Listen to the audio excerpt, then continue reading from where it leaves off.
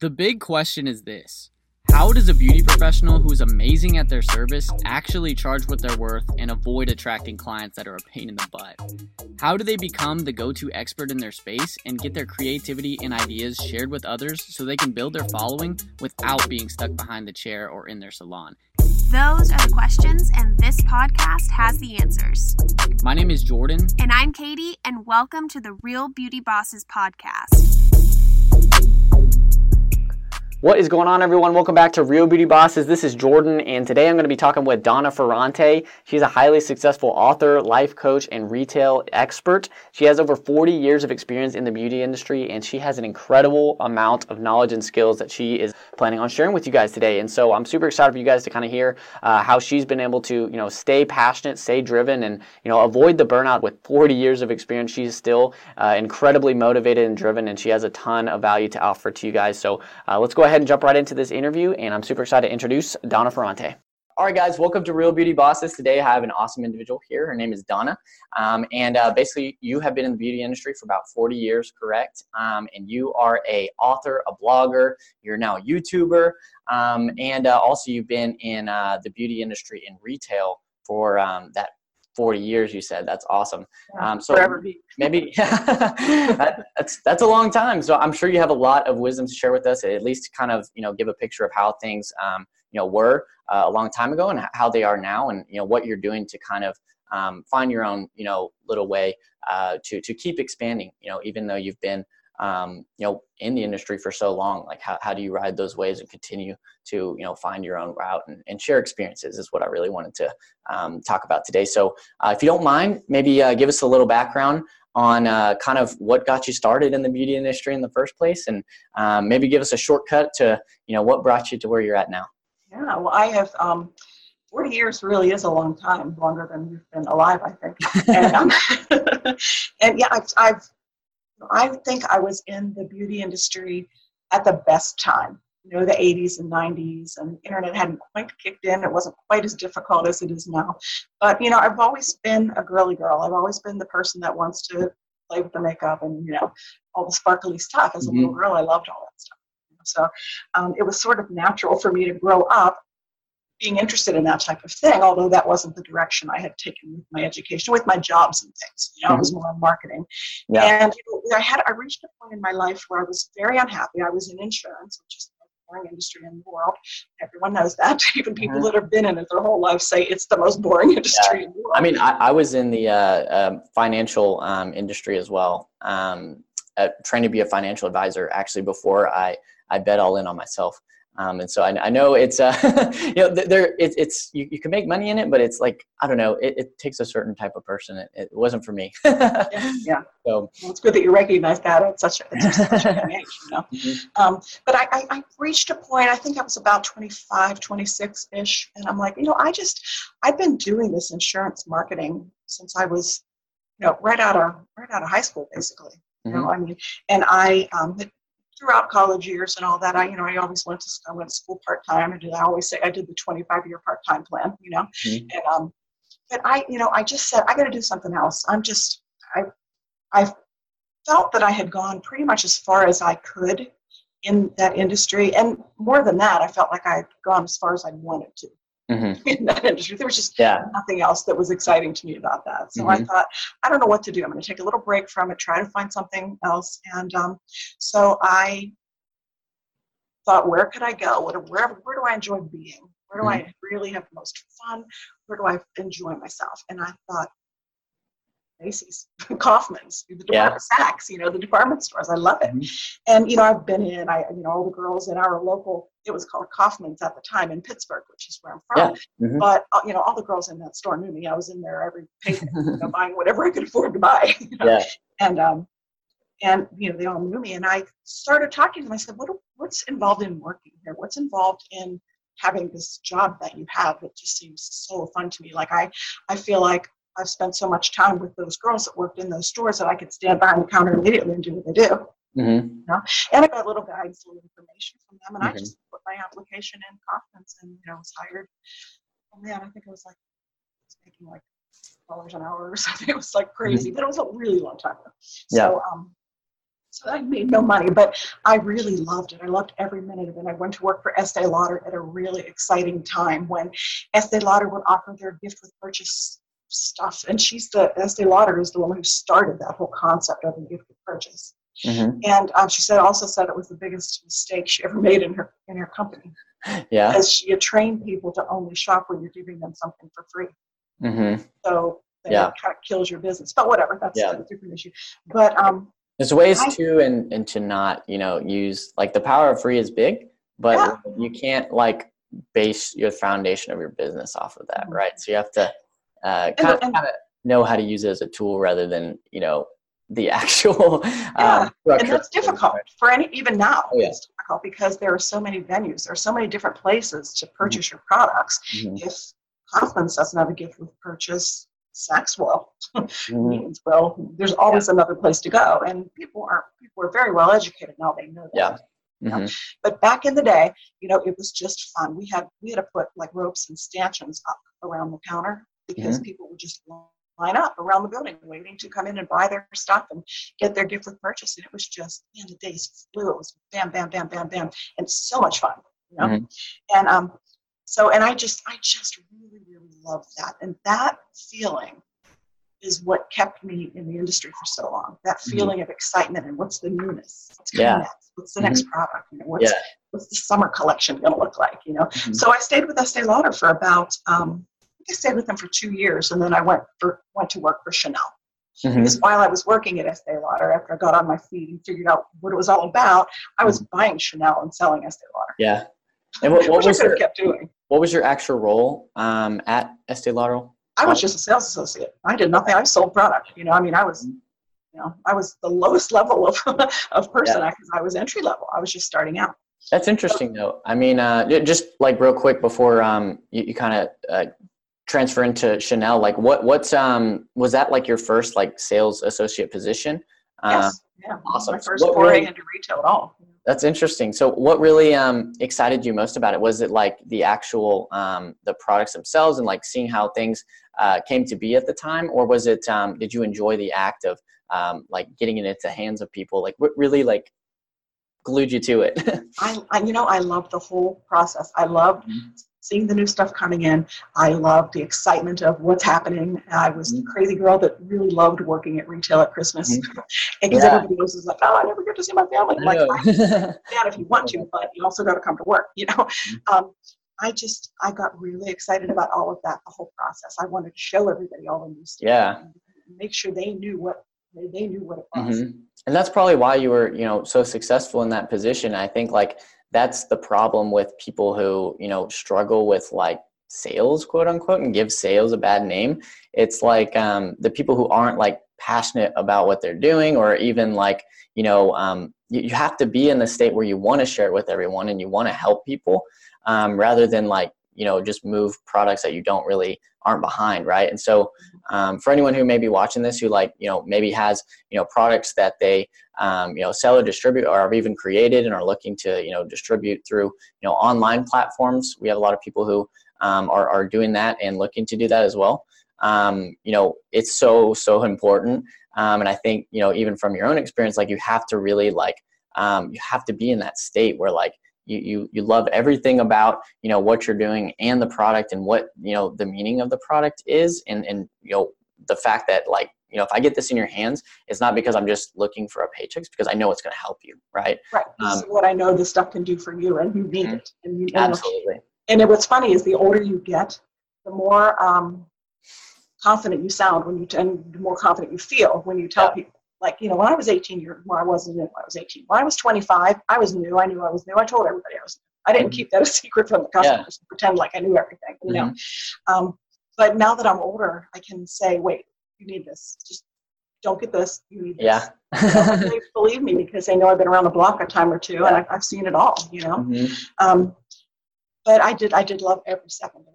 Mm-hmm. What do you feel? Were you pretty successful at that point? Oh yeah, I was. Awesome. And because I think it was because of the passion that I had at the time that I didn't even know I had. I was just coming in and doing what I was keeping my job fun. Because no matter what you're selling and no matter what you're doing, even insurance, after talking about insurance, you can find something to be passionate about in that business, in Yeah. any business, Absolutely. and if you can put your finger on that, figure out what that is, and nurture those feelings and nurture that whole idea of what is it that I have to offer someone else, you can stay excited and you can stay passionate about it. And the whole cosmetics industry did that for me. Awesome. And when I went to Chanel, it was even more. I mean, it was a totally different clientele. It's not like I could bring my Estee Lauder people over to Chanel because, Estee Lauder people had a certain price point in mind and that's what they were comfortable with. That was their comfort zone. Chanel's a totally different animal. You could get, at that time, you could get a Estee Lauder eyeshadow for $10. At that time, Chanel eyeshadows were $40. Really? So different animal, different customer. It's a person with some money to spend who appreciates luxury and appreciates high-end things, which I had no experience with at all. But I learned real quick. And I'm very fortunate because the girl I was buying my Chanel from introduced me to all that high-end stuff that I had no experience with whatsoever. Like, wow, this is even better than what I'm already. This is super cool. This is like exclusive, and the whole story of Coco Chanel and the little interlocking C's, the logo and stuff. I learned what that is all about. That's awesome. So that was very, very you exciting. Shifted. How many years had you been having that sales associate job before you went to Chanel? Lauder, I was with for 2 years. It was just 2 years. It was my sort of entry level into. That was the job that I took. Not knowing if it was something I was going to like, not knowing if it was something I was going to enjoy. I just wanted to try it out until I figured out what I wanted to be when I grow up. Yeah, awesome. And so then tell us about how you transitioned into Chanel and how that went. That was awesome. I mean, I had fun right from the start, because I found that if, like we've spoken about this, if you're excited about something, you can convey that excitement to somebody else. And passion and excitement is contagious when you're around someone like that. Of course, back then I didn't know it.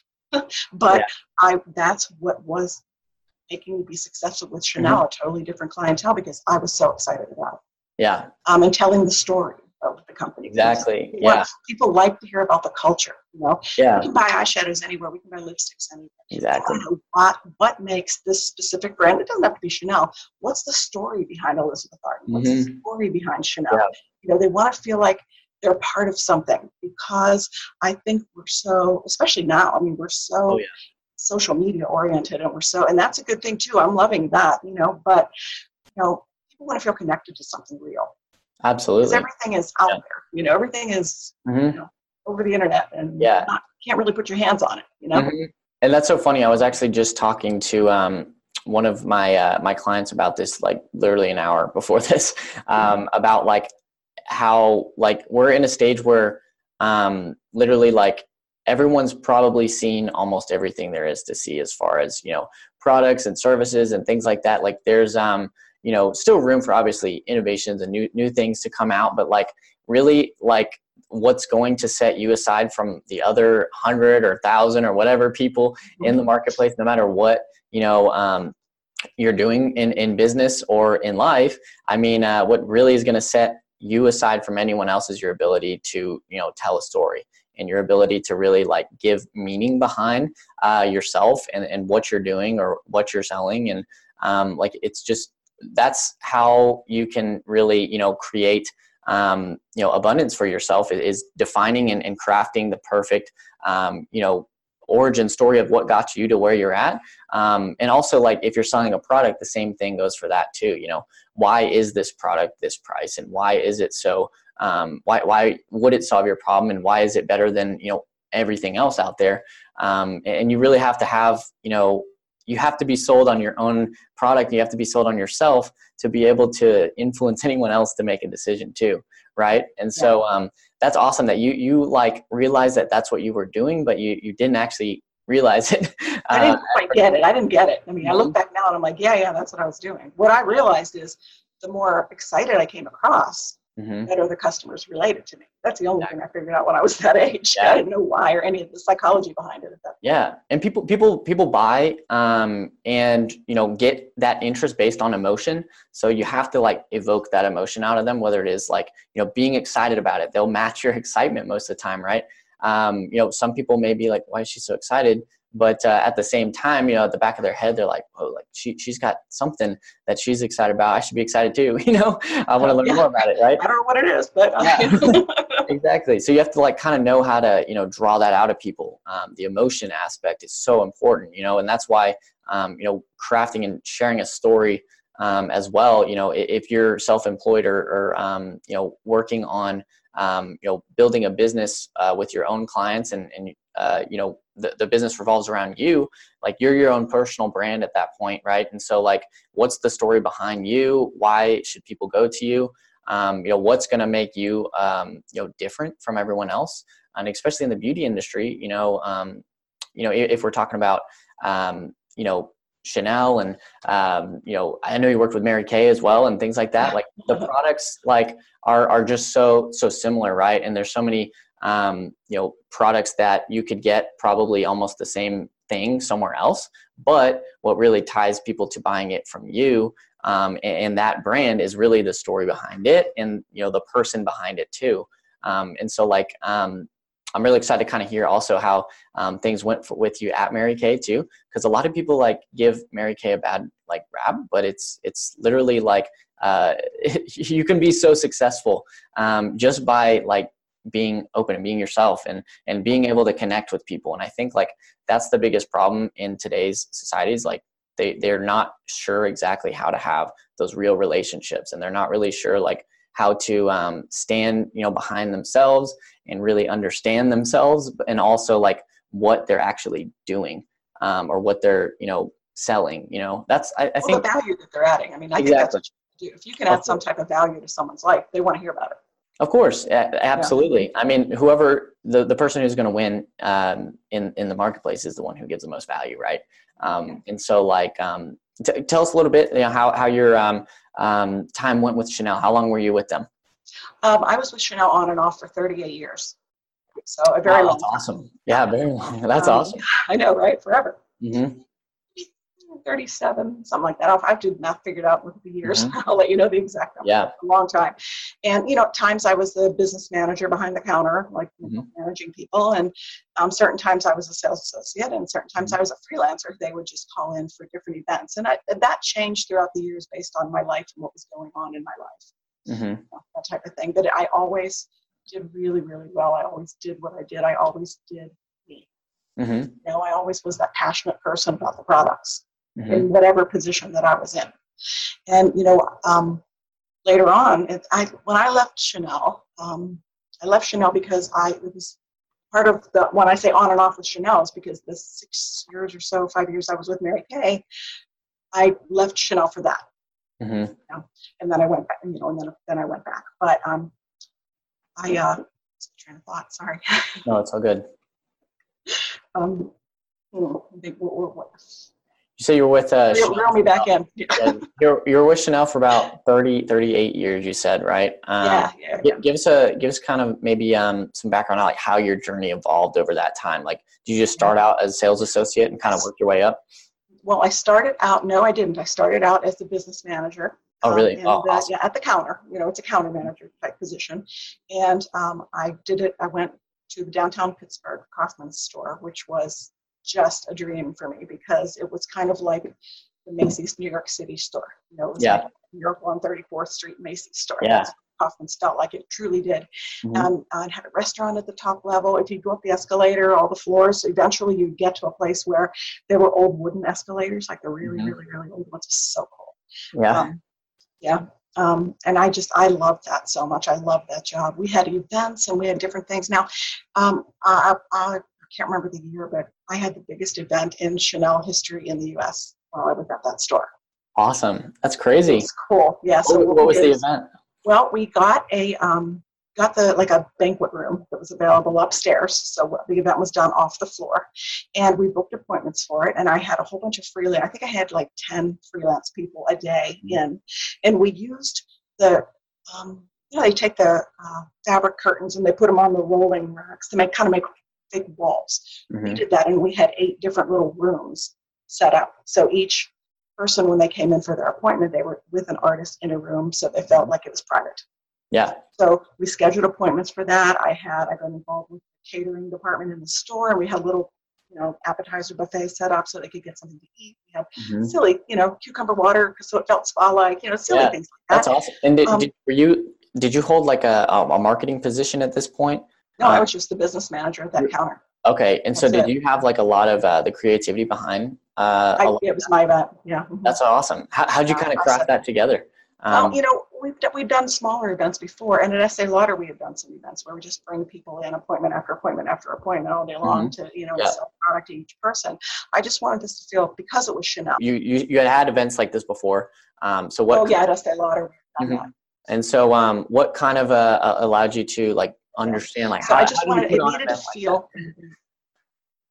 What do I do? Yeah, so what I did is, I talked to the account executive for the Pittsburgh area, which is where this was all happening, and I got her to bring in videos of, and there were VCRs, videos of Chanel commercials and things that had aired on TV. Mm-hmm. So we had that playing in the background the whole time. We had a larger screen, as big as we could get at that time, and we just had commercials playing for Chanel, and it wasn't. It didn't feel like commercials to sell them something. It felt like people could watch this really super cool filming of something, and it just worked really well. It added a nice ambiance. I had the girls, all the freelancers, dress up, be special, make it special. This is not our standard event. This is something really special. People want to see some glitz and glamour, and so it turned out to be a really good thing. We did $18,000 in sales in 7 days. Wow, that's awesome. Huge. How many people came to the event? Do you know? I don't know, maybe a lot. Really a lot. Yeah. Well, no, I mean, our average unit sale, which is what we always kept track of, average unit sale was like $300 or $400. Really? Huge at that time.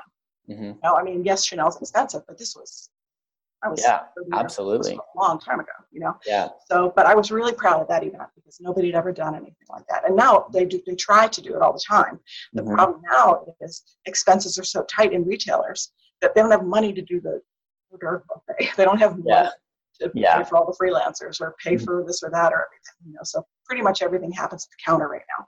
Okay. For someone who maybe you could shed some light on, like, for someone who maybe like wants to kind of put together maybe not something like a big huge event, but like maybe someone who owns a salon or even their own a booth or something like that in the beauty industry, no matter what they're doing, maybe what would be like some good advice that you have seen when crafting like events together? What do you feel like really resonates with people and makes them actually want to go? Because like I think a lot of people try to put together events and then they don't. Yeah. Mm-hmm. You have to make it different from what they've seen before. And you have to know customers have been around the block. They've seen all these different things, you have to make it feel special. Absolutely. And you have to have experts there to talk to the people. Mm-hmm. Can't just be, I'm a sales associate at this counter and here's a brochure with all of our lipstick colors. You have to have an expert there. You've got to have your top salesperson able to talk to people, even if it's not a selling event. That top salesperson is the one that's going to be able to explain the products the best, and that's what you need to do. Absolutely. And let's maybe feel different. Yeah, I love that because really, like we've worked with clients who put on big events and things like that, and really like they will have like actually tried to put together an event, and it's maybe like almost the same thing that we had done later in the future, but we portrayed it as something that kind of like intrigue factor and like something that like appealed to their audience because it was something that like not a lot of people have done before. We put like a sense of urgency on it, like get your ticket to the event and like things like that. And then like literally the same event would get, 10 times as many people to come to it. And it was just because, you have to create, a real like, hook to why you're doing the event. And then also like, give them a sense of urgency why they should come and give them like, an incentive to come too. What's in it for them? I mean, what are they going to get out of it? Why shouldn't they just go to Sephora and order their products? Why should they do that instead?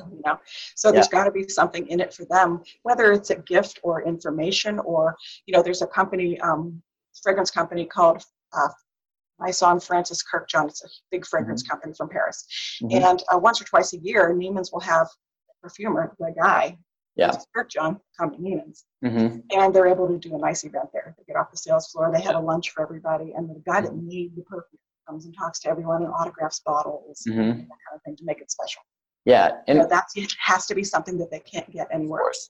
Yeah. And I think like you hit the nail on the head too. Like your best salesperson should definitely be the one like in front and talking to people. And like we talked a lot about this a little bit earlier too, like what a salesperson actually is. Everyone gives like, I don't want to deal with salespeople. I hate, sales and things like that. For salespeople. Yeah. But like really like all sales is being able to like help people solve their problems and, create an exchange that helps both people. Right. I mean, that's all that sales is. And like really, what it means to be a salesperson, it just means that you connect with people. You have the ability to solve problems. Right. And you really like anyone who owns a business or wants to, help people and make connections should, learn everything, they can to know about like sales itself, because they'll realize that like, it's not some sort of trickery or it's not some sort of, sleazy car salesman tactic or anything like that. Like really, it's just how can you, get to know someone in, if I was just, at an event, someone comes up, they take the time out of their day to come to an event, and they come and, whether they're coming to my booth, whether they're just coming and, just checking things out. Like if I don't, introduce myself and, let them know, like, thank you for coming, what interested you in coming by, and getting to know them, like like something drove them to come to you, right? Mm-hmm. And this could be, through any method, right? This is all sales is. First, you have to get, attention first. And then once you have that attention, you have to be able to capitalize on it, right? And so, I think the best salespeople in the world, in any industry, are the people that approach selling from a consultant type of position. Yes, absolutely. They're consultant salespeople. They're there to help someone solve a problem. Right. It's not just about, here's my stuff, buy it. Yeah. That doesn't work. It looks great on you, buy it. Yeah. You need to identify a problem, come up with several solutions, mm-hmm. explain to the individual why it's going to help them, what's in it, what it's all about, why do they need it. Mm-hmm. And one of the things that I always did, it's not really in the beginning when I didn't know anything, but in the several last jobs I've had that have been at store level, I would ask people, how would you feel if blank? How would you feel if that redness in your skin? Or how would you feel if the picture that you brought me of the model in the magazine, how would you feel if you could look like that? Yeah. How would you feel if you took care of this problem? Because that is where you get to bring feelings and emotion into that. That's the emotion. That's what I was just about to say. Yep. People have to feel, a reason. People love to buy things. You just have to, yeah, exactly. Like people feel good when they buy things that they know are good for them, right? And so like you have to like just make sense of why they're buying it and give them a reason how it's going to help them. And that, I mean, it doesn't matter what it costs. Money is just an exchange tool, and it's only a number, right? I mean, numbers in your bank account, right? And so like you have to create enough value that this product or service that I'm giving you is worth more than those numbers in your bank account. Right? I worked at a Chanel counter in here in Texas after I'd gotten here. Okay, awesome. And I had a lot. The mall was not in the best neighborhood. Mm-hmm. They just happened to have a Chanel counter, and that it was a Dillard's that I worked in there, and people just didn't have a lot of money to spend in that. Yeah.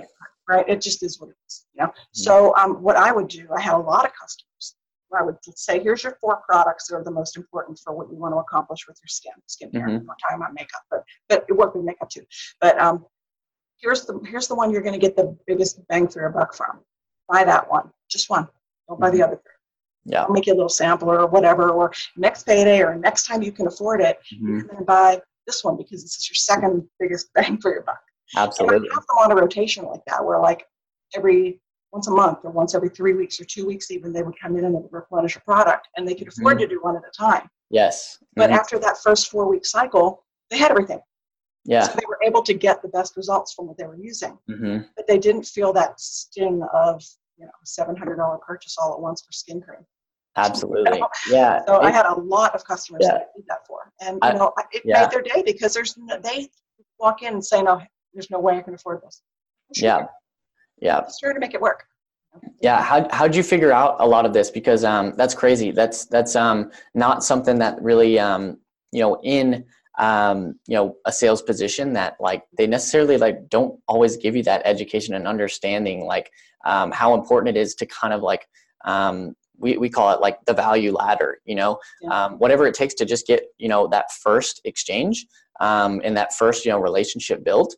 That should be the only focus, because then, the relationship will develop, and, product and, service stacking along the way will happen as long as you can get that first, actual exchange or relationship built. Right. So what made you kind of figure that out? So ask me that question again. What allowed you to kind of figure that out? For me, it was a money thing. I had customers that really, really loved what I was showing them and sincerely could not afford to buy the whole thing. Mm-hmm. So I had to find a way to get them the one product that they would get the best results from the fastest, because then I'm solving a problem for them, and they see that, and they're going to want to come back for the rest of it.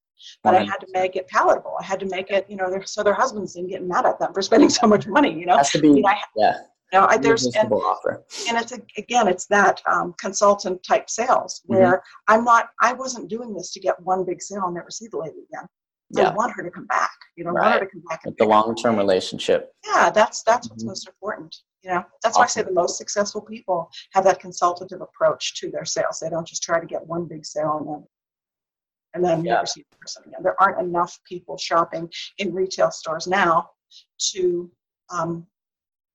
not do it that way, to not do it from a consultant basis. Because back then, not necessarily here in Texas, but when I was in Pittsburgh operating that way, I would see 15, 20, 25 customers a day. So I had a lot. So what if these three didn't buy anything the next 3 weeks? I had that because we had the volume of traffic through the stores. Yeah. Now, some of these people in these retailers are lucky if they see 3 people a day. Mm-hmm. Yeah. So you have to make the most of each one, and you have to do whatever you can do to develop that relationship, because you want that person to come back to you.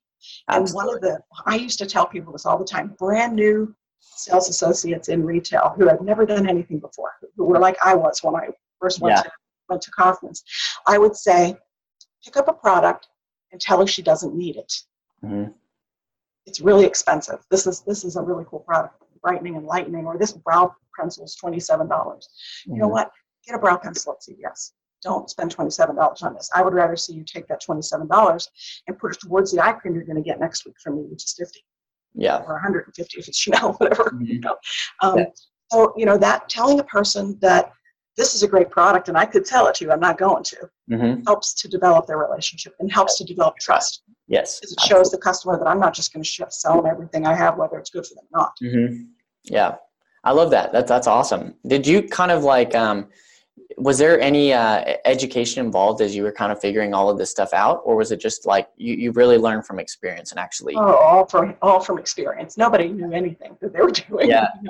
I just didn't know if I didn't know if you like maybe had at the time like studied a lot of this stuff, or at least like tried to learn more and more, because I know that that's what made the difference for me to be able to really excel in my sales ability, was just the fact that like I sucked when I first started. Just like anything, like the first time you do it, you're gonna suck. And like you just have to keep doing it and coming back and learning from it every single time. And like I would I would invest in buying tons of different books and courses and everything, so that I could go out and try things, see how it worked, and then if it didn't work, I'll come back and I'd actually fix the mistakes that I made, so that like I could grow faster than rather than just like trying over and over and over and over again, and hoping that eventually I would craft, the perfect, connection or pitch, right? It's, this being into this, learning about the retail and the beauty industry. Yeah. And back when I started, there was nothing written down anywhere. Mm-hmm. But what was good back then, and it continued into the 80s, and then probably around the mid-90s, it all went away because it was too expensive. But when I went to work for Estee Lauder, they would not let me near a customer until I spent 4 days in a hotel getting trained. 4 days. Really? Where I was and I learned things. It was Estee Lauder specific, ingredients in a product that I could communicate to people, prices, all the little stuff that you need to know. And their job, the trainer's job, was to get us newbies all excited about the product. So we would go and be excited and sell it, and it worked. And I've had trainings like that from different cosmetics companies, because like I worked for Nordstrom for a short period of time and for Neiman's for a while. And in those two specific, and Saks, in those three retailers, everybody in the department got trained on everybody else's line. Because everyone was supposed to sell everything. So it wasn't a big elaborate trainings like Estee Lauder or Chanel would do, but it was little training. So we would learn different things about different lines. Now that's barely done. You can't, I mean, it's so hard to do. It's crazy. Like I can't schedule a Dior training for my Dior people because the stores can't afford to have them off the sales floor spending time with them. Yeah. And they don't want to pay them to be off the sales floor. The trainings that are done now are on the associate's own time. They can go if they want to. They're not mandatory. So of course, like anything, some go, some don't. You know, I mean, some are happy with their, hourly rate, don't care too much about the commission, and it is what it is. Training isn't there in retail like it should be, like it needs to be, especially with the changes that are coming into place now. The way retail is changing. And Nordstrom, you probably have heard of this, but Nordstrom, I don't know if it's still open, but maybe 3-4 years ago, they opened a store in California with no merchandise in it. Really? It was just samples of everything. You can go into this small Nordstrom, you could look at everything, touch it, feel it, try it on for size, try a color, whatever, and then you would order it right there and it would ship to your house. You didn't leave with anything. Yeah.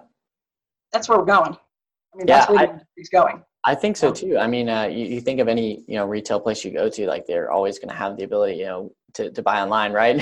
And I think the biggest thing, the reason that a lot of retail is failing is not the fact that, it's just, the death of retail at all. It's just the fact that a lot of companies just haven't adapted and really evolved into the way things are going. And like people are always going to need, these products and these clothes, and, it's just like, that's never going to go away. But your ability to get them in front of people and, be still convenient in the way that you deliver it to them, is like, you have to keep up with the way things are going, because the minute, someone finds something, at a better price and more convenient, you're done. They're out of there. In their minds, right? Yeah. And so like, I can completely see like that. That's pretty cool. I didn't know about that story. About that Nordstrom's, like that seems like it's very smart. They don't have to buy a bunch of product too that's not going to get sold, and they can kind of just let people. They can kind of do some testing almost to figure out what people still want, and what they can make sure that they put in front of the most people. Right. Here's the problem though: doing all that research, finding out what people want, putting everything in front of them takes a lot of money and a lot of time. Yeah. And a lot of these retailers are working on such a shoestring budget right now that they can't afford to take that money off. They can't afford to not have those people on the sales floor. They can't afford to do it. So the companies that are going away, and companies that are going out of business, are the ones that just can't or won't, like you said, adapt into what's happening. Yeah. And, at some point, a company like Marcus is an example. They're going to have to step back and say, okay, what do we do? We need to be able to say, okay, we're going to have to tough it out for a month because X, Y, and Z to see where we're at next. And they're just unwilling to do it. All of the retailers are unwilling to do it. I mean, what Nordstrom did with that store with no merchandise, and it was brilliant. Everybody else is cannibalizing their own businesses because they're eating into their brick and mortar stores because everything is so available online, and they offer free shipping, they offer free returns, everything if you order online. And so, and that's great that they're doing that. They're trying to stay on trend, trying to do what the trends are and what they need to do. The problem is they haven't made the decision that they want to eliminate the brick and mortar stores altogether. Yeah. And they're not doing anything to support the brick and mortar stores. Yeah. They're not doing what they need to do, in my opinion, in my humble, not so humble opinion. They're not doing what they need to do. Like they have, like whenever Estee Lauder does a gift purchase, that should not be available online. That should only be if you come to the store. So the customer has an incentive to go to the store. They're going to buy all the same stuff. They're still going to buy what they need. It's all there at the store. Yeah. Unless they're living remotely or something, that's a different issue. But they need to make it worth the customer's while to come to the store, and they're not doing that. And they're putting it all on the backs of the sales associates. Well, call them. Why aren't you calling more people? Call more people. Exactly. But they're not giving them any tools to work with. It's a shame because they've got nothing to work with, and they're expected to meet their goals, and they're expected to beat LY and beat their last year numbers and all that stuff. Yeah. And it's really unfortunate. And the saddest piece of it is the people in these retail stores, they don't want to hear it. Yeah. They don't care. They don't want to know, Yeah. So you have to decide, how long are you going to have that brick and mortar store if your online business continues to eat at it? Yeah.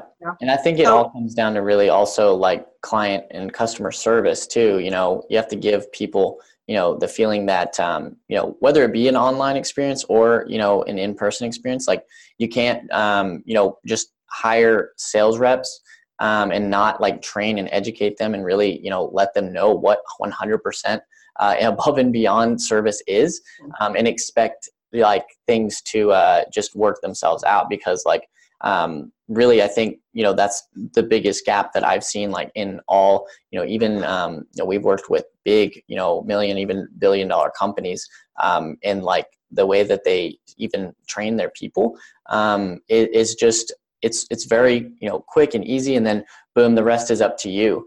And, really like, yeah. And we say this all the time, training isn't something you did, it's something you do, and something you have to keep working on. And it's the number one thing that makes the biggest difference. I mean, some of the biggest companies in the world, like believe it or not, like McDonald's has one of the best like education and training programs. Really? I didn't know that. Yeah. I think it's like, yeah. And so like it's so important, right? And especially like salespeople are the face of retail. Like they're the people that draw face people. of your company. Yeah. And so like if that, isn't perfected, the rest is just not going to work, and so like, no, you go ahead. Oh, they do talk a lot about customer service in all the retailers that I've been in, and I've seen them all and worked in most of them. I've seen it. They talk a lot about customer service. To their credit, they do that. But that's just a piece of the puzzle. It's very, very important. Customer service means everything. But if in addition to those customer service skills, you're not giving your people tools to work with to get traffic into the stores, they're going to get discouraged. And then the customer service level is going to go back down again. I've seen it 100 times. The employees get discouraged. It's like, nothing I can do. I used to say all the time, I can build sales. I can't build people. Yeah. Bodies in the store. You have to, I can develop a relationship with somebody. But something has to draw them in the store in the first place. Yeah, absolutely. And if the retailers aren't doing that, which they're not, then that's where everything falls apart, and that's what's happening right now. Yeah, that's very interesting to hear, like your inside perspective too, because that could definitely, from being on the inside, you realize like how things have changed so much. Being in the industry for 40 years, like I'm sure you've seen like so much that has happened, right? And so.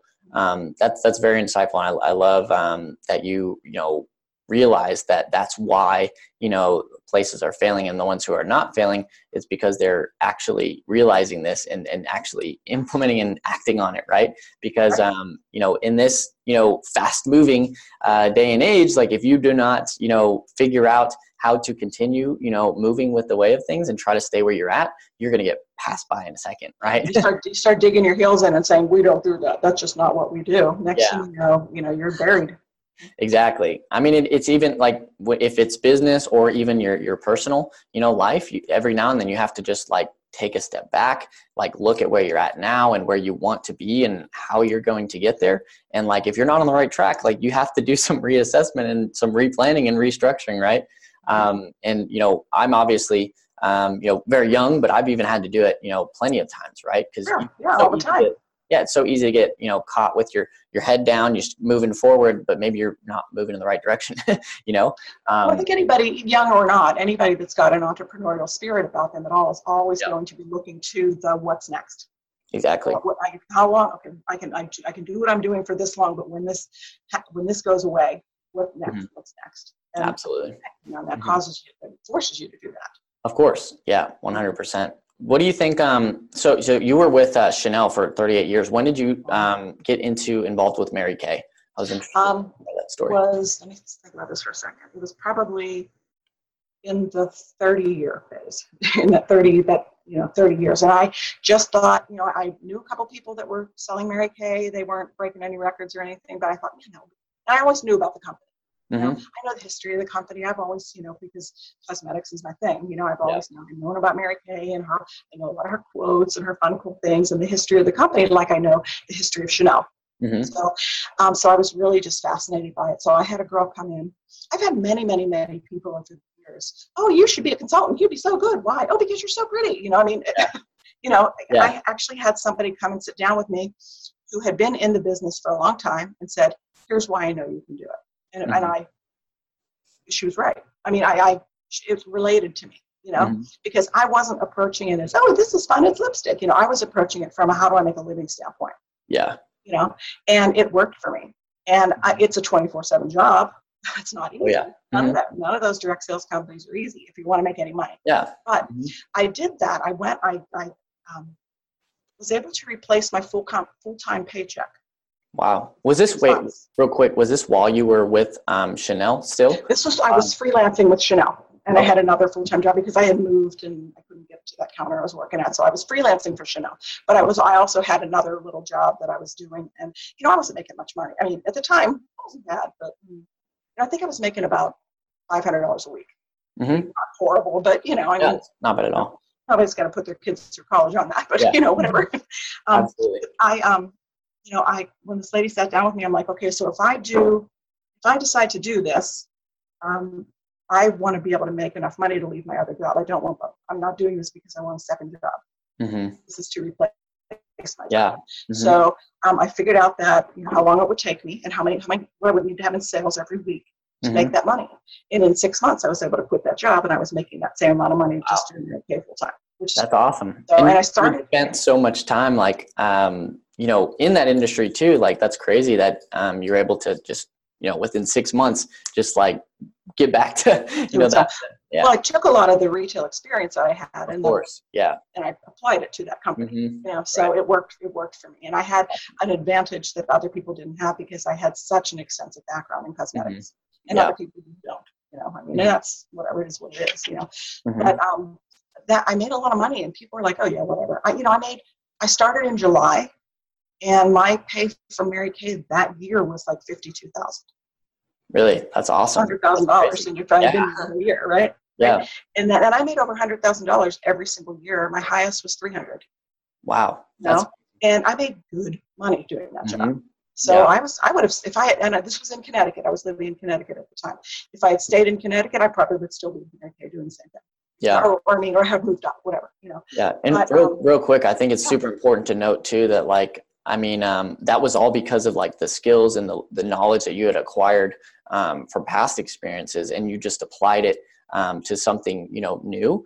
But like the fact that all those skills made you grow so quickly is super important to take note of too. Like, that just shows how important it is to really focus on, really understanding and analyzing and really studying, the arts and crafts of what you're doing. Cause your skill set will never you have that all the time. Right. And so if you're ever in a bind or something like that, you still have a skill set that you can apply, anywhere and be able to utilize it to, make money for yourself. Right. It could have been Mary Kay. It could have been, another. It could have been anything. Yeah. Exactly. And so I think that's not something to discount, how important it is to really define, your skill sets and your strengths. Maybe it's not, sales for everybody, but, get, good at what you do, and you can use it, in other areas of life too, that maybe it's more profitable for you to do it that way. And it's about planning. It's about planning too. Yeah. I didn't just get my new little pink kit to carry on my shoulder. Oh yeah. I've made a plan. So many new people I need to meet. Here's what I have to have in sales every day to get to my $500, for the week. It's about planning. Yeah. How'd you learn how to do a proper, planning procedure? Was that something? I was born with that. Awesome. I've always been that. I'll tell you, it's funny. When I was a kid, when I was little, I have 2 younger brothers. And, at the time when we were growing up in Pittsburgh, the store everybody went to, people go to Target now, everybody went to Kmart back then. Yeah. Everybody went there. And that was, 100 years ago. But, so once a week, every couple of weeks, my parents, we'd all get in the car and we'd go to Kmart. They'd never groceries yet. It was just for stuff, household stuff and underwear and socks and things like that, Yeah. And every time we went, my parents would say, go to the toy section and pick out a toy. And I really think they were doing that to get rid of us so that they could show up and get the stuff that they really needed, right? Yeah. But my brothers would go and they'd pick out cars and trucks and stuff boys like, they'd go to the toy section, get dinosaurs and stuff. I would go right to the paper and the pens and the Sharpies, folders, and the office supplies. I never went to the toy section. I always went there. That's funny. And it's just weird. That's just me. I've always been one of those people that I want to write it down. I want to plan it. I want to figure it out. Drives my guy crazy. Because, when we have issues, when we have something going on that's just a matter of, well, let's just see what happens. I really struggle with that because I'm not a let's just see what happens kind of person. I'm a let's figure it out. Let's sit down. Let's talk. Let's do, and, that is what it is. But that's awesome. That's a good trait to have. That's like literally planning.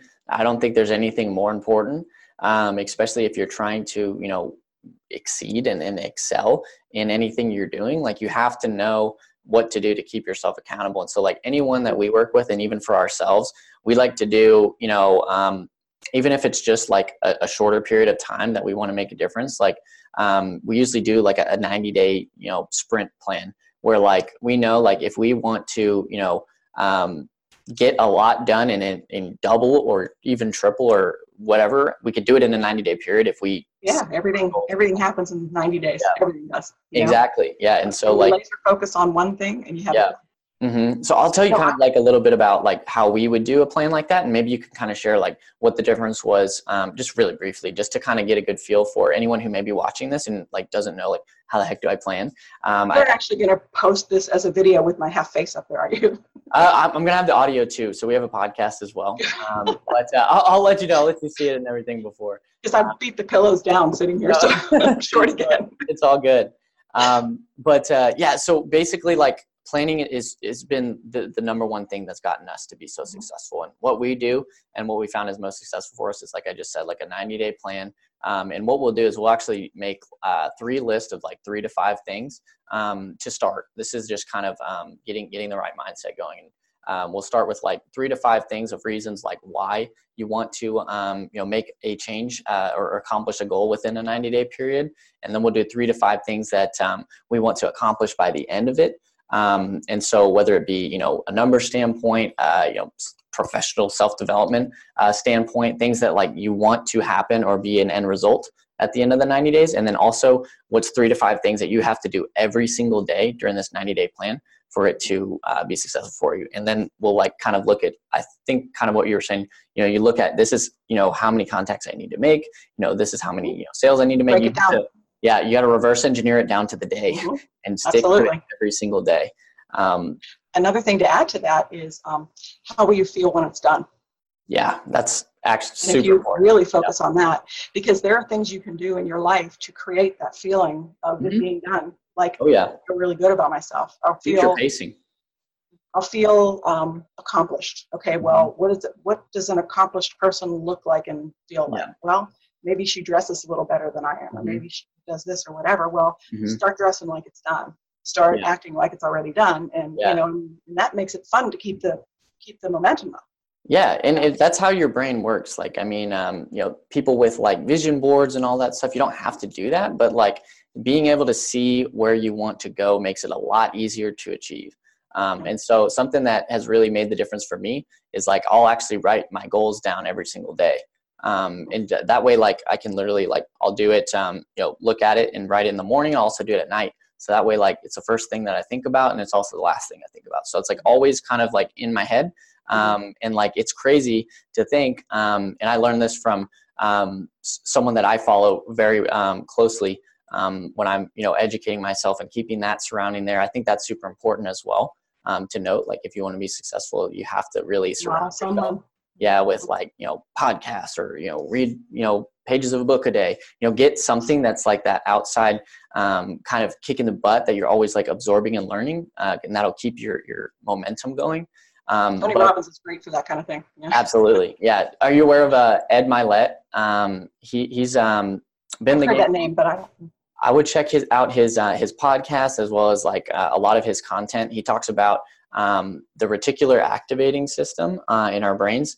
And it's basically like, it's where your brain is, it starts to realize and know things, the more familiar it is what actually is going on with you. And so like basically, like to put this in perspective, he usually says it like, so if you buy a new car and it's like a blue Honda, you'll start to see all these other blue Hondas on the street just because something that you would never see before. Yeah, because now it's familiar to you, right? And so like that's why it's so important also, like, to think of like why it's important to have things in front of you and like on your mind all the time, because it even if you're not aware of it, it does influence like the way you think and the way that you act and the way you move through your day.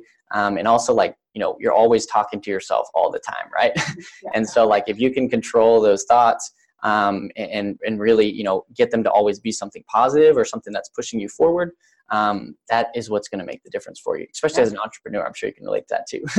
Yeah, absolutely. Yeah. Awesome. So give us a little, so you like scaled things pretty big with Mary Kay. How long were you with them? Maybe 5.5, 6 years. Really? That's awesome. And so, that was kind of something that brought you away from Chanel, right? And then because I thought it's my own business. I run it like it's my own business, and I have that independence, which I really loved. I traveled a lot during that time because I just loved it. Yeah. And then I moved to Texas. Yeah. Where were you at before? You're still in? I was in Connecticut at that point. Connecticut. Okay. Awesome. When I came to Texas, I know there are a lot of very, very successful Mary Kay people here in Texas, Dallas, which is where Mary Kay's headquartered. Mm-hmm. So as a new person from Texas new person from Pittsburgh living in Connecticut to here, I couldn't swing a dead cat without hitting a Mary Kay person. They are just everywhere. And they are, a lot of them aren't there to sell. They don't want businesses, but they sign up as consultants because then they get everything wholesale. Yeah. Well, if your cousin sells everything at wholesale, why would you pay me full retail for anything? So I was with Mary Kay here in Texas for about 1.5 years. Mm-hmm. And I'm like, I can't make it work here. First of all, I didn't really know anyone. I didn't have contacts. I didn't know anybody. But I just thought, I only have 24/7 to work. Yeah.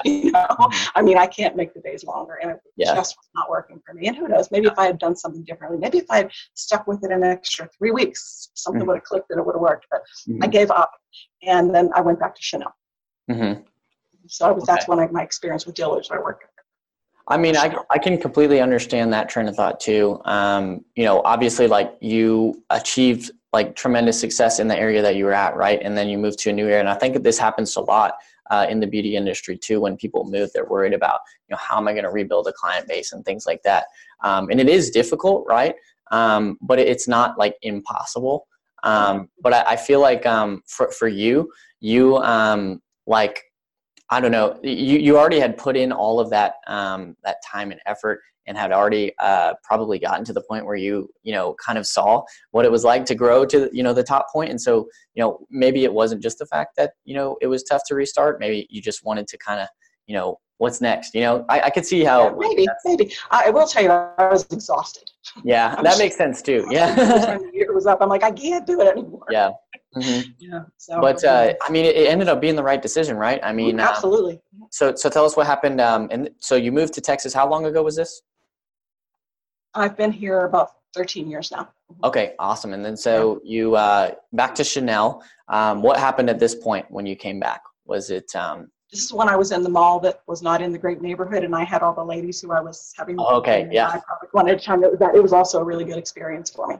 Okay, awesome. And so pick us up to where, from 13 years to, today. What's kind of evolved since then?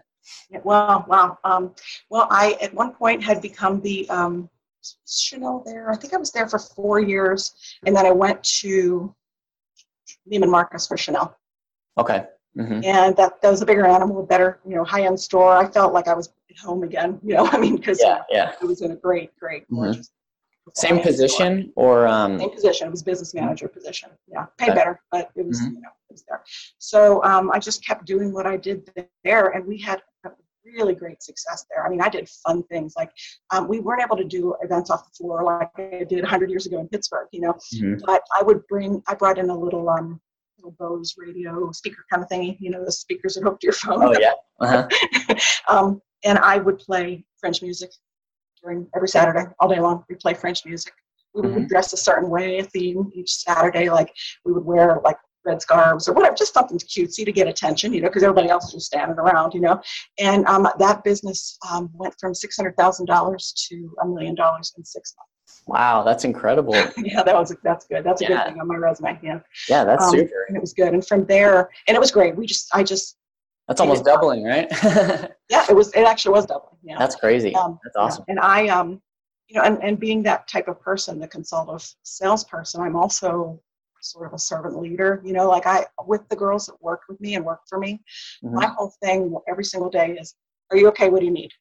What do you need? I do. What do you need? What do I do for you? Because as the business manager, and they all don't do this, it's just me. As a business manager, I need to make their job as easy and fun as possible so they can make a lot of money and be successful. Yeah. That's all I wanted to do.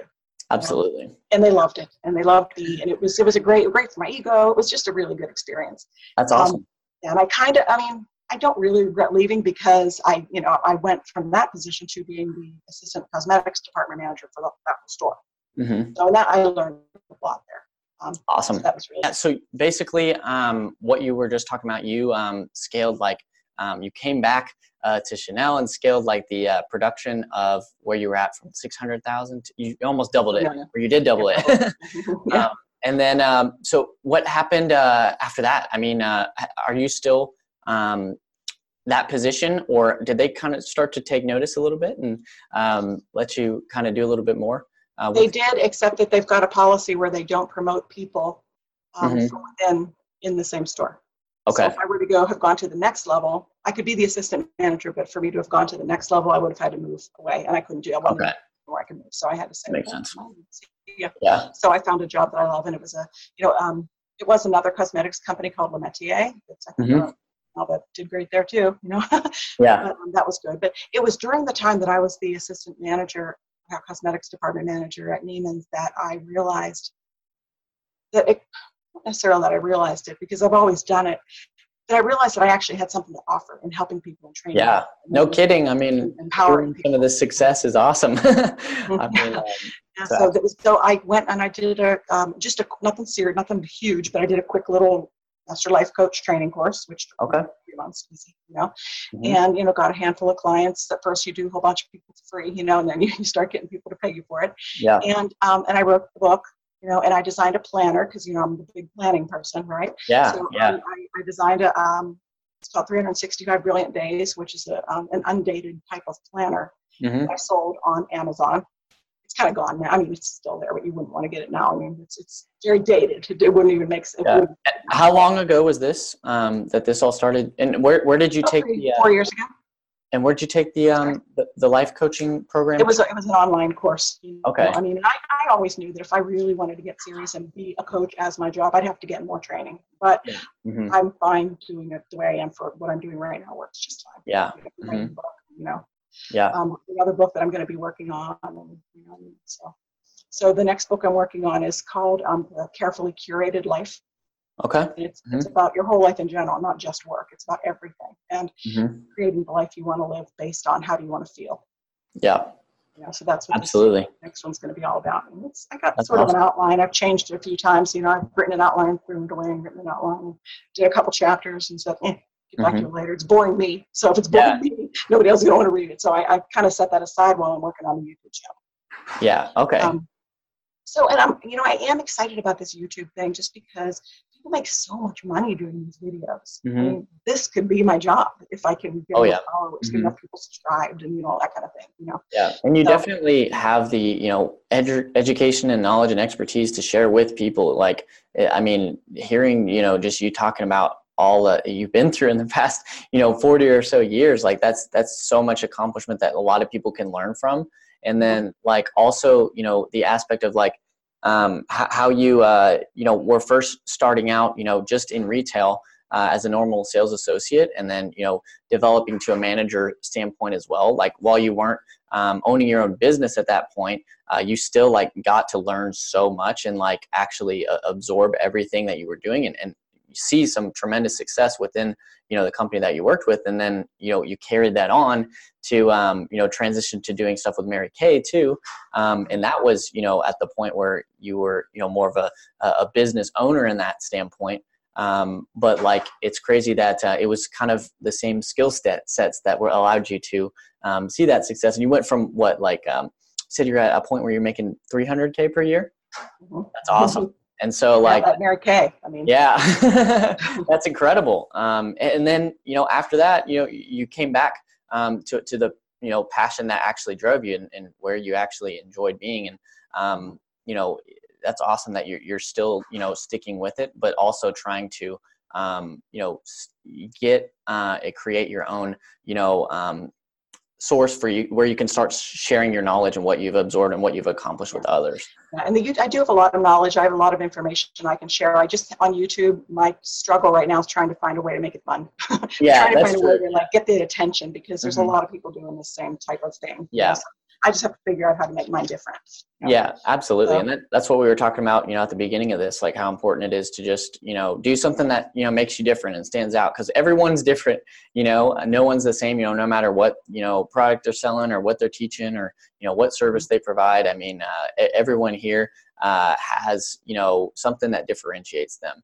And if once you find out what that is that people connect with, is what's going to, allow you to make as much as you want. Where I'm at right now, figuring that out is, my YouTube channel is called Of a Certain Age, so I'm trying to appeal to people my age and older, to let them see that they can, all the fun, glitzy, glamoury stuff that you see coming out in stores and everything. Yeah. You can use that. Even, you never have to say, oh, it's too shiny, it's too sparkly, it's too, it doesn't matter how old you are, you can be part of this.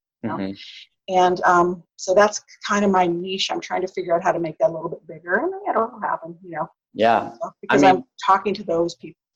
Yeah. And how long have you been actually pursuing that right now? The book and blog and the YouTube?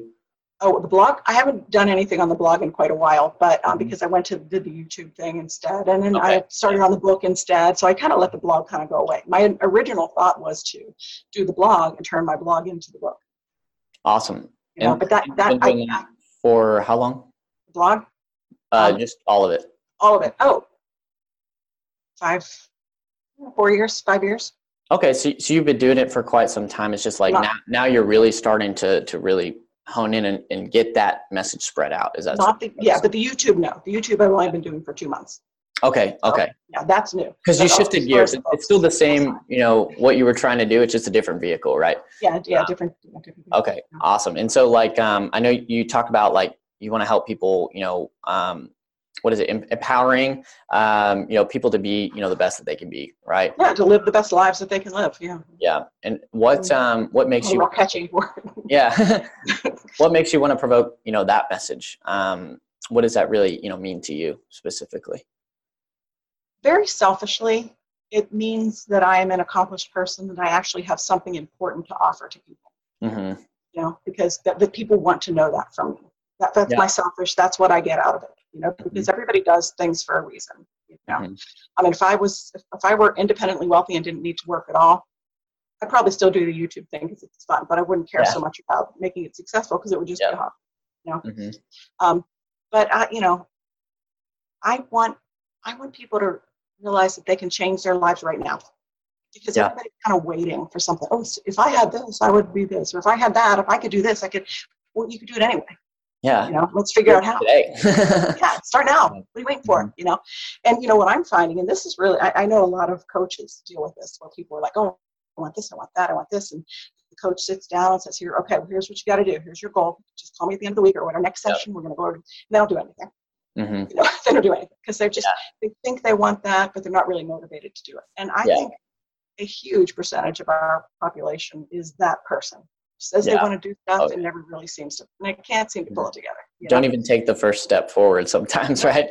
And but don't. It's going to sound horrible. I'm not even going to say it. Okay, I'll say it. If you don't want it, tell me you don't want it. Don't pretend you want it. So I get all involved and all invested in you, and and then you don't want to do it. You don't want to like get out of bed. Exactly. Yeah. I'm not a therapist. So anyway. Yeah, and that's the thing too. Like we've worked with so many different people too, like who we want to help in life and business, and like it really comes down to people want the end result, but you don't just get there overnight. You're willing to do the work to get there. Yeah. Right. And you have to start, today, and you have to continue it, And the more you set those goals and the more you work, the faster you'll get there. But if you do nothing, you're never going to get there. Right. And that comes down to planning, right? Yeah, absolutely. And that's one of the big things that I do is let's sit down and write out a plan. Yeah. Honestly, like just sitting down and writing a plan can change a lot of lives. It just makes you feel good. Like you've started, you've like taken to action. But it's not you can't just make the plan and expect it to work, right? You have to that's why we stress so much importance, when we do, plans for ourselves and with our clients, literally put this on, your phone screen, put this in a place where you'll see it all the time. So you'll do it every single day. You have to realize if I do this every day, I will accomplish my end result. And if I don't, accomplish the exact end result, I'll get close to it, right? As long as I do these things. And the only, thing that's going to hold you back from getting there is if you don't do those things every day. So you have to literally realize, think about the positive. If I do this every day, I will get my end result, but think about the negative too. If I do not do this, if I decide to, skip today, take the day off, sit on the couch with a bag of chips and just chill, Pepsi. Yeah, I mean, that means that I will not get this end result. And that means that, I'm not only going to suffer, people around me are going to suffer, my family's going to suffer. There's a lot, that is affected by your ability to be able to be in tune with yourself and succeed. You could have, everyone has the ability to, help a ton of other people, right? And if you're limiting yourself and not putting yourself in the position to do that, you're doing yourself and probably thousands of people a disservice too. And so that's what we have to offer. Absolutely. And it's so awesome that you discovered that and that you're focusing on that. And so I admire you for being so, a lot, especially at your age too, it's awesome that you're wanting to continue to do more and more and more. I think a lot of people my age would be like, okay, can I retire today? Yeah. And that's not me. That's not who I am. Yeah. And I love that because that's what a lot of people are looking forward to in life is retiring. And you retire and then you die. It's true. You only live one life, right? So, you might as well do the most you can with it and try to, help other people to, live it the way that you've lived yours. And it sounds like you've lived a pretty awesome and interesting. And I'm excited to see how things continue to pan out for you with, the YouTube channel and the books that you're writing. You have to share it when you get that book completed. You have an end date or when it's going to be complete, the new one? No, but I need that to keep me working on it. Yeah. We could be accountability partners. There you go. But so as we wrap up here, I know you're about to have to run here. What do you feel has been, or could you share with us some of your biggest achievements that you've accomplished in the 40 years that you've been doing this? Well, a lot of people would say my kids, I never had any, so whatever, that's not me. That my success level I was able to obtain when I was with Chanel. I'm very, very proud of that. I did really well there. And I did things no one had done before, which, just kind of makes me feel like a little bit of a groundbreaker, Awesome. Good for my ego, Yeah. And also my success at Mary Kay was good. And I think it was unusual. To be that quick and that, that's not proud of. I'm proud of the fact that I have this light bulb all over my head for several years now of how can I share this and how can I give something so that other people can make their lives better. Right. Not that my life's perfect, because nobody's life is perfect. But how can I share some of my stuff, some of my things that I've done, so that other people can have better lives because of it? Yeah. What do you think turned that light bulb on for you?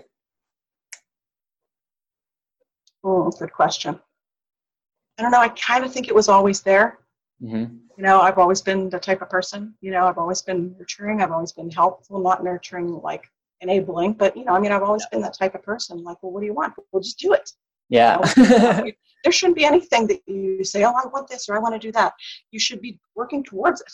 Absolutely. And I've always been that person. So, so that's, I'm kind of proud that I was able to do that, but that I don't have a specific point in time. Maybe if I think about it for a while, I'll come up with one, but I think that's just kind of who I have been. And the journey for me has been, educating myself and working myself towards a point where I actually am able to do that. Wow. I love that. I could definitely tell that your mindset is awesome. And so like, I'm excited to see more of what you're, have to share with people and how it's going to make an impact. Cause I already know, I can tell, just from talking to you today that, you're definitely, you've got that mindset that's going to make a difference. And it's just about, how long is it going to take to get the road to figure out I got to figure out the roadmap. Yeah. Absolutely. So. That's awesome. Well, last thing before we wrap things up, what would you, if you could give like one key point or key tip that you feel could help a lot of people kind of maybe geared towards like having that mindset, what do you think what would be the most valuable thing you could tell people? In your world or in this individual's world, whether they work, whether they don't work, whether they're a housewife, whether they are a corporate person or, high-level executive, get excited about something. Mm-hmm. Get excited about something that you're doing, because when you're excited about something, you will become passionate about it and you'll see it grow.